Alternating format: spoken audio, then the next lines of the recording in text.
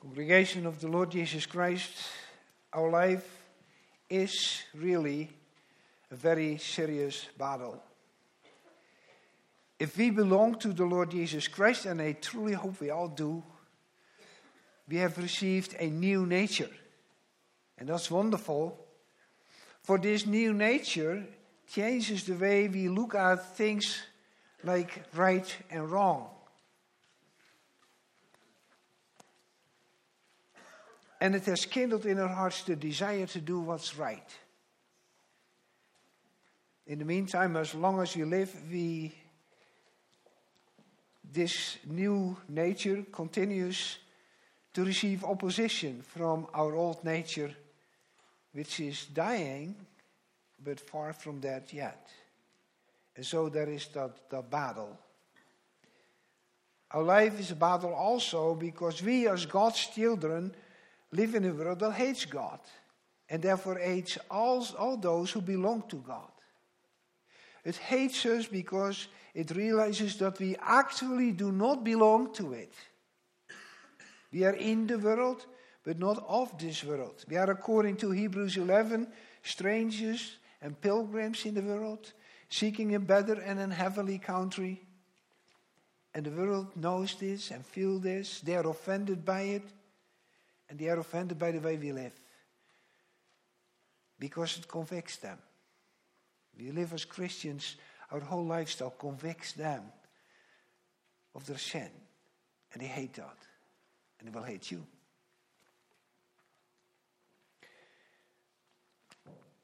Our Lord Jesus, when he taught us the Lord's Prayer, was well aware of the fact that the children of his Father have a battle on their hands all of their lives. And that is why the Lord taught us to pray this petition, and lead us not into temptation, but deliver us from the evil one. And this afternoon we will take a closer look at this petition under the theme that God's children cry to their Father from the midst of their battle. And we see that the cry is, first of all, a cry for help against their enemies. But then secondly, at the same time, it is also a cry of a certain and a glorious victory. So first we look at that it is that God's children cry from the Father in the midst of the battle for help against their enemies. And brothers and sisters in the Lord, we really have some strong and very dangerous enemies.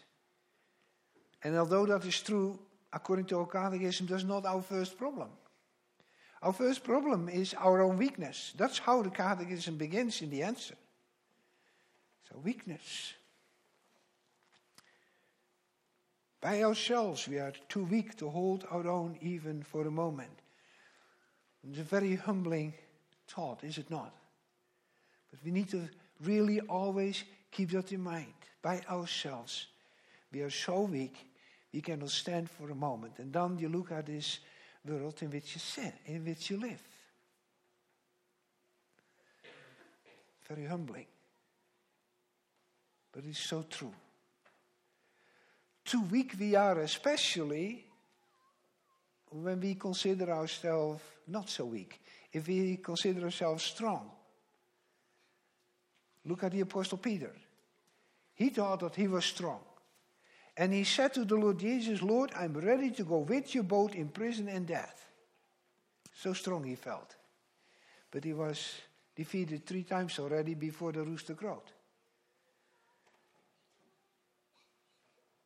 And the Apostle Paul did not say, when I am strong, then I am mighty. But he says, when I am weak, then I am mighty. So by ourselves, because of our weakness, we are no match for our enemies. And the Lord Jesus knew that. And therefore he taught us to pray and lead us not into temptation, but deliver us from the evil one. Not even for one moment does he wants us to face our enemies on our own. That's why he taught us that petition. And when he taught us, he did not teach us to pray and deliver us from evil, as we sometimes hear it said, and as it sometimes is translated. No, he taught us to pray, deliver us from the evil one, meaning, of course, Satan, the devil. So, the Lord Jesus speaks of the evil one. But then the Catechism comes up with 3 sworn enemies: Satan, the world, and our own flesh. Our own flesh meaning our old nature. And it is, of course, not so that the Catechism here just lists some enemies which somehow the Lord Jesus must have forgotten when he taught us this prayer. No, our Catechism actually shows us what and who Satan uses to attack the Lord's people. The Catechism just gives us a peek behind the scenes, so to speak. And it shows us who hides behind the scene of the world in which we have to live, and who is behind our own flesh with which we have to live. And so, yes, our battle is against 3 enemies, but behind the last 2 lurks Satan. Satan writes the script, so to speak. So let's take a closer look at each one of our enemies, and let us begin with Satan, because he's the oldest and he's also the strongest of our enemies. He was our enemy already since the time that God decided to create us in his own image. That's exactly for that reason that Satan is our most vicious and the most relentless enemy. He will not rest before he has as many image bearers of God as he possibly can get with him in hell.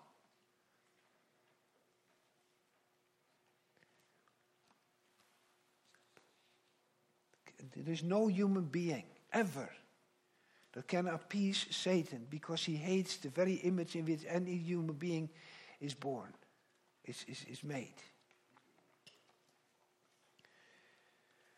Now, what we need to know about Satan is that he is not like God, everywhere present all the time.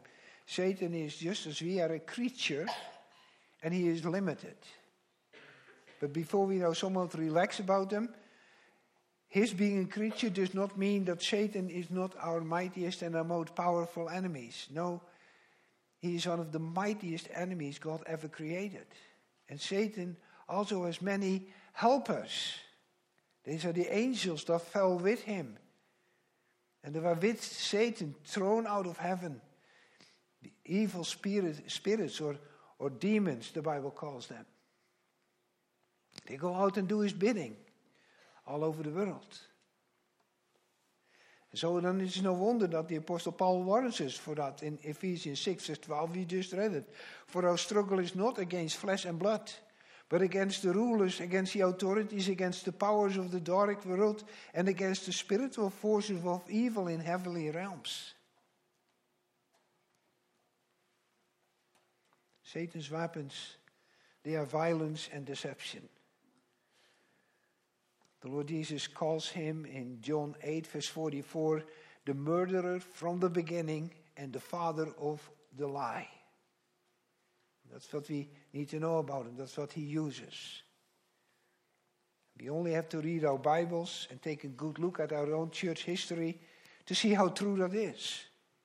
If Satan cannot destroy the church by violence with persecution, as he tried, for example, with the stoning of Stephen, killing the Apostle James, then he will try it with deceit, as we see that he tries to corrupt the church from the inside, as we see it with the lying of Ananias and Sapphira, and by sending false teachers into the new churches.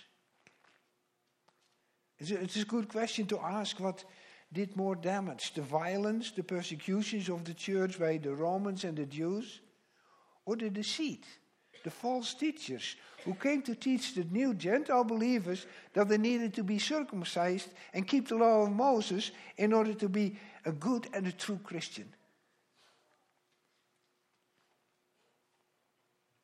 And Satan still works the same in our time. There are countries like North Korea, where Satan has unleashed a terrible persecution against the church, just as in many Muslim countries and China. And then there are also countries like ours, where he uses deceit.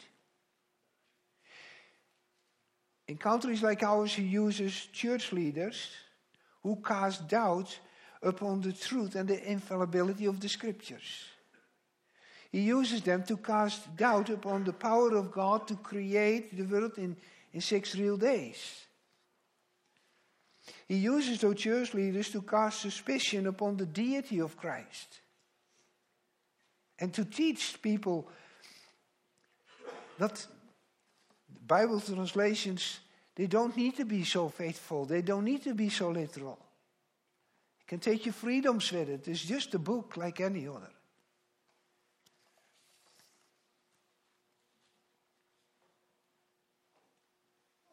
He uses also members of the church. It's not just leaders. He also uses the members of the church. And he uses those who are always critical upon fellow members and harp against the young people. Find them in almost every church. He uses also members who want to change the church. And he uses members who are afraid of any change. And he loves it and both dig in their heels instead of having an honest and an open-minded, kind discussion. He uses members who seem to think that they only need to forgive their neighbors, their fellow members in church, if all the conditions are met.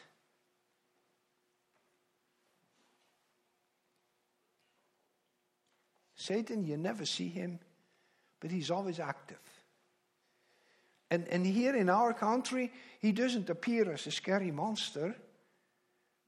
You know, like you sometimes see portrayed with an arrow-pointed tail and split hooves and little horns. No, he appears as an angel of light, as a friend.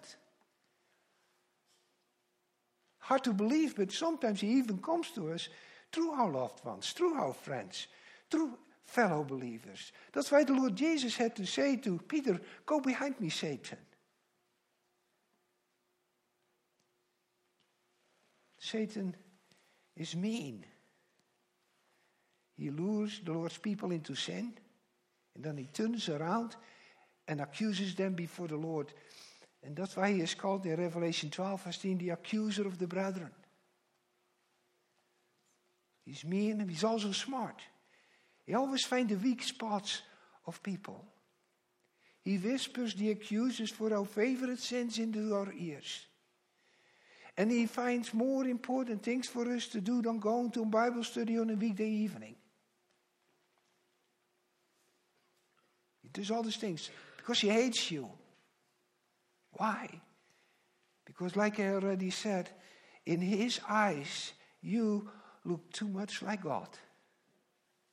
You are God's image bearer.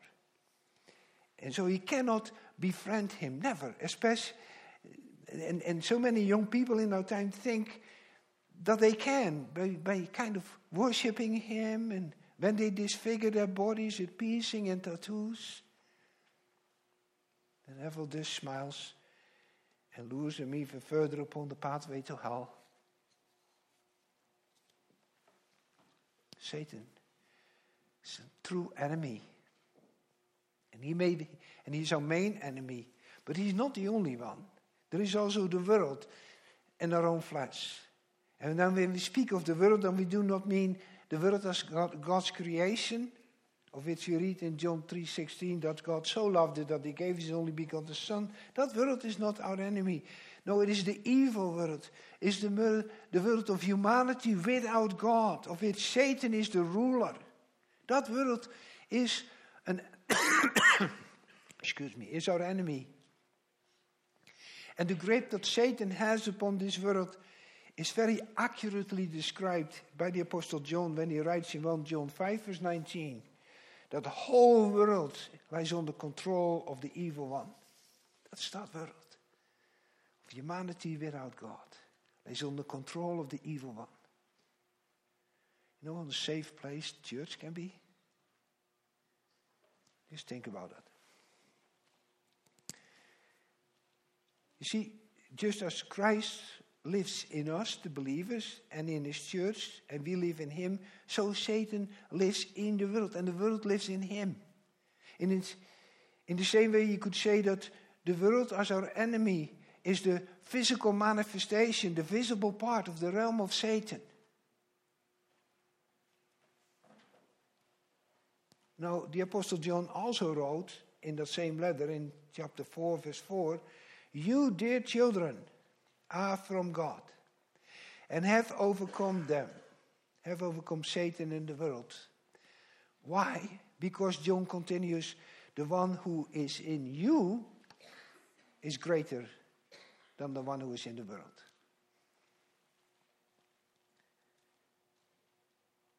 See now, that's why the world is our enemy. And why it hates us, God's children, so much. When you faithfully live out your Christianity, your faith in the Lord Jesus Christ, when you try to live according to what He taught you, then the world sees in you the one that's greater than itself. And sees in you the one that's greater than Satan. And then it has to hate you, because it perceives you as a danger and as a threat against itself. Yes, it is true, in our country the world still has kind of a friendly face. Makes it look very attractive, and our world, our society suits us. It invites us to relax, and for years we did.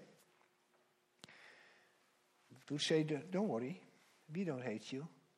We tolerate you for just fine. We're an open society. There's room for everybody. And so it happened that in our time and in our country and society, faithful churches have lost more members and more young people than in any other time. Whole church denominations have become completely neutralized. And all this in a time span shorter than in any time of falling away in the church history.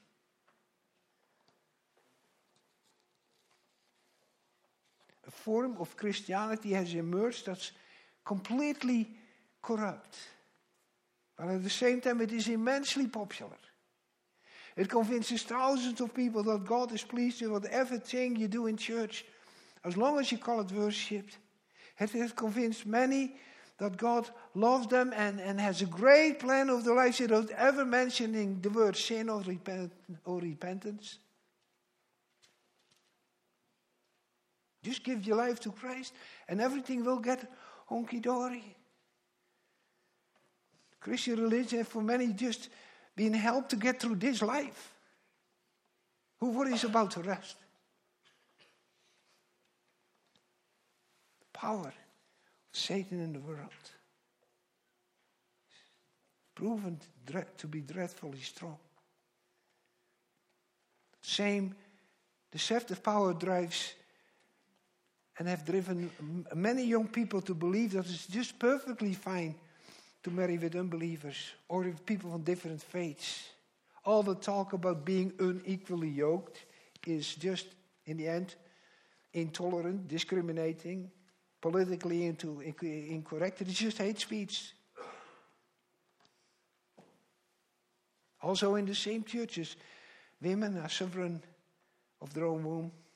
Wives must pursue a career. Raising children must be sourced out.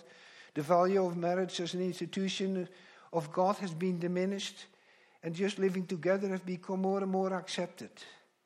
The allowance of a homosexual lifestyle is conceived as a welcome liberation of a since long suffering and abused minority. And of course, everybody should have a chance to be an office bearer in the church. And so they are the voice of the world within the churches.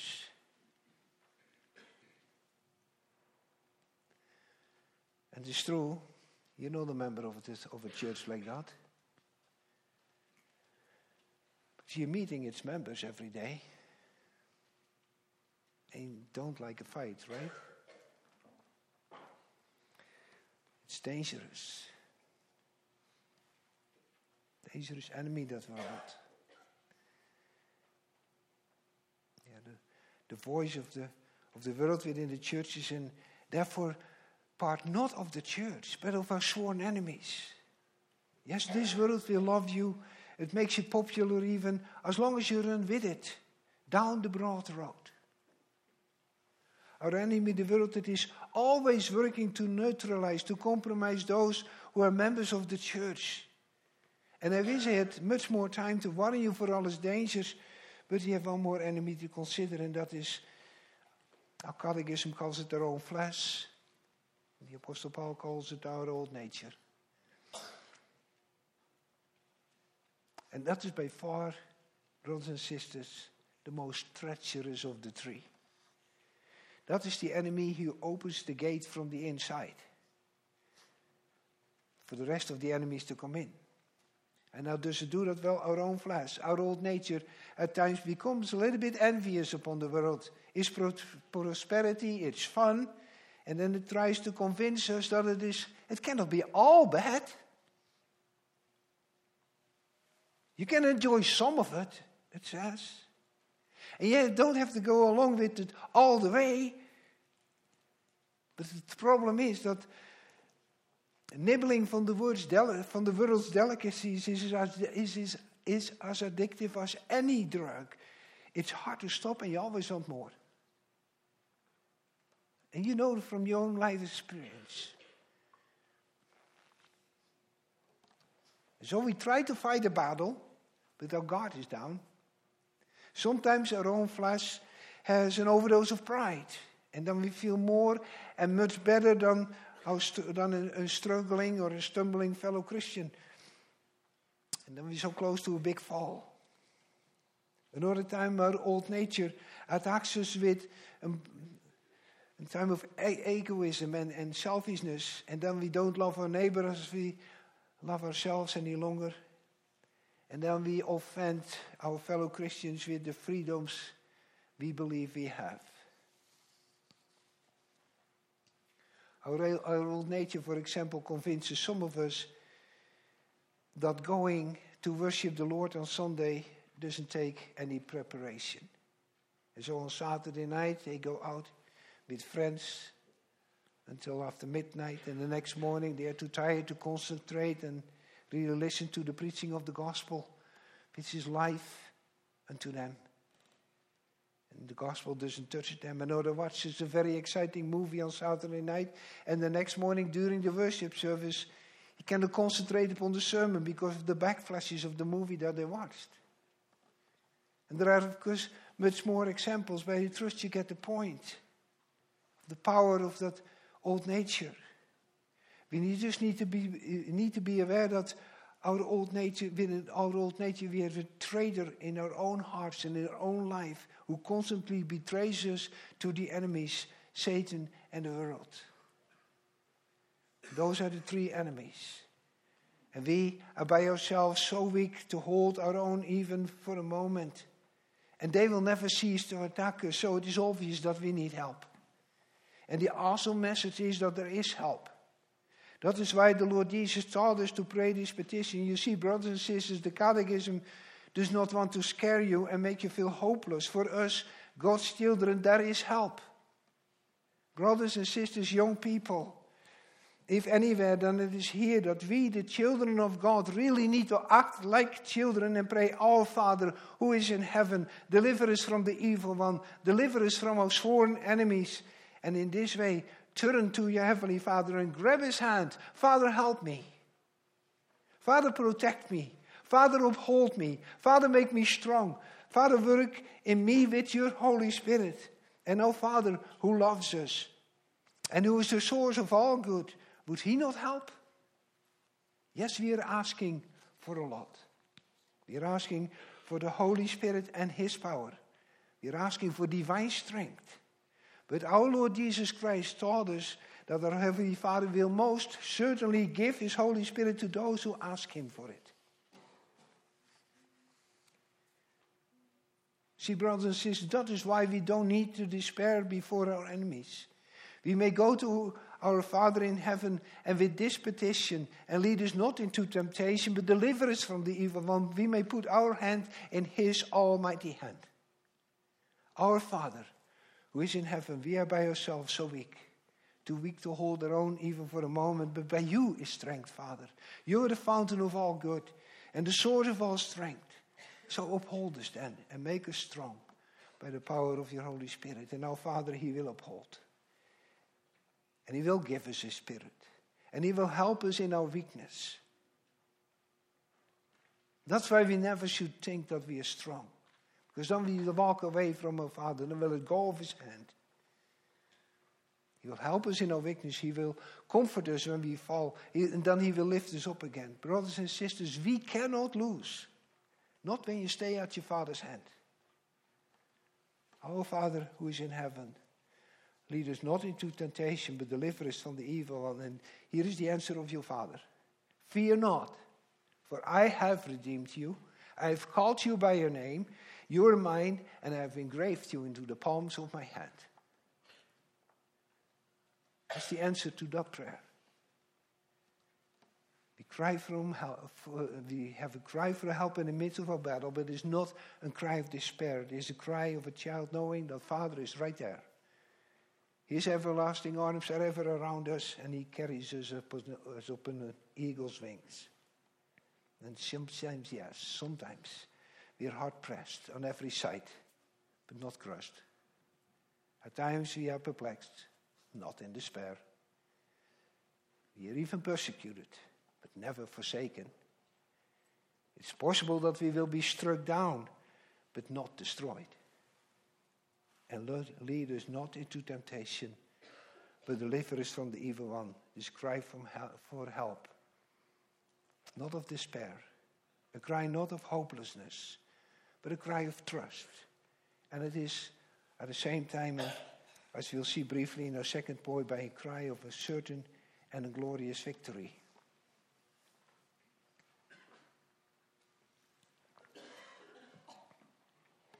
For yours is the kingdom and the power and the glory forever.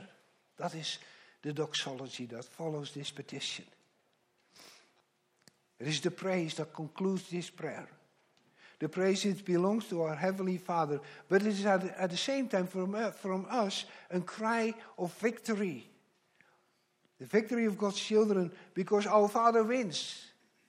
Always wins. He wins every battle, he will also win ours. For yours is the kingdom. No, it is not Satan's kingdom. And it is also not the kingdom of the powers of this world. It's not the kingdom of communism, not the kingdom of capitalism. It is not the kingdom of Muslim terrorism, and not the kingdom of a new world order or a worldwide peace either. Yours, Father, is the kingdom, and therefore we have the victory. We have the Almighty God as King, and that King is our Father. And therefore we may walk in this world with uplifted head, and we do not need to fear its might. And yours, Father, is also the power. It doesn't matter how powerful our enemies are. You, Father, are the source of all power in heaven and on earth, and nothing is impossible for you. Yours is the power. The world is very powerful. The world's powers may believe that they will reign forever. Our enemies may laugh at us, those weak, small children of God who by themselves cannot stand for a moment. But they're blind for the fact that when God's children are weak, they are mighty because they come leaning on the power of Him who sits in heaven, on the power of Him who laughs at all those who feel themselves so strong, but will perish when His wrath is kindled only a little. Yours is the kingdom, Father, and the power, and therefore we cannot lose.